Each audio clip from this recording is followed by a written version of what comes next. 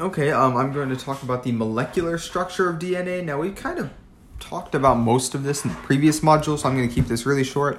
Recall that DNA is a chain of nucleotides. The nucleotide is the subunit for nucleic acids, which is what DNA and RNA are. That's how they're classified. Similar to carbohydrates, their subunit is the monosaccharide. The lipid subunit is fatty acids and triglyceride, and then the protein subunit is the amino acid.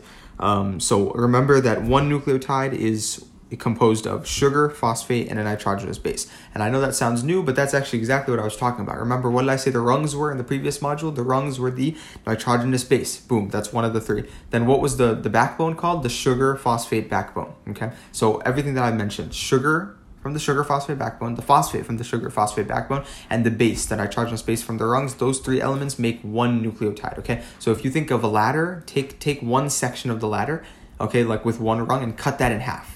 And that each piece is one nucleotide, okay? So if you have one full rung with the bars on the sides, that's actually two nucleotides. And we'll talk about that a little in the next module. I already told you that phosphate component of the backbone contributes to acidity. Remember that the phosphate structure, phosphate is PO43 minus, so it's super negative. And so that's what makes it acidic, because you might say, wait, but I thought that, acids are proton donors, so shouldn't they have a lot of protons? Yes, that's true, but this is after the H's have been moved around, okay? So if acids, give H's and bases receive H's, and I tell you we're looking at after, the acids have given and the bases have received, would an acid have H's left? No, because it already gave them all, right? And that's exactly what this is the phosphate has given up 3 H's, and that's why it's 3 minus. And this is because of the whole, when you put it in a neutral solution, this is what happens. And this is how we define it, because we define things when they're in their neutral stable formations or in their neutral solutions. The module discusses the Fischer projection of ribose and talks about how the first carbon, the 1' carbon, interacts with the 4' carbon to form a cyclical structure. We are going to talk about that in crazy detail with anomers and epimers and anomeric carbons in the carbohydrates module, so I'm not going to waste your time here. But I will tell you that if you have seen a Fischer projection, how it's kind of really long, what happens is one tail, not really a tail, but something close to the tail, loops around and interacts the head of this long molecule, and that's how you form rings. And that's why sugars are actually drawn as like pentagons. You'll see them, even hexagons sometimes. That's why, because that ring structure is formed.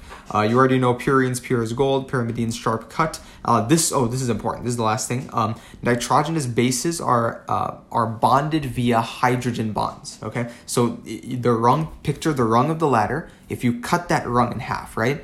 You have hydrogen bonds holding the rung together at the center, right? Because on one side of the rung is one nitrogenous base. On the other side of the rung, I'm talking about the rung itself, where you put your feet. The other side of the rung is its complementary nitrogenous base. Okay, and so each rung is held together in the middle by hydrogen bonding, and this is in contrast to what we discussed before, that the bonds holding nucleotides together, so that's holding the sugar phosphate backbone together, is the phosphodiester bond. Okay, and specifically in the case of the hydrogen bonding between the nitrogenous bases, the nitrogen from one nitrogenous base interacts with the H from the octet filler of the other nitrogenous base. Okay, so remember, hydrogen bonding arises from hydrogen bonded to FON, F-O-N, fluorine, oxygen, and nitrogen. So here it's an NH bond.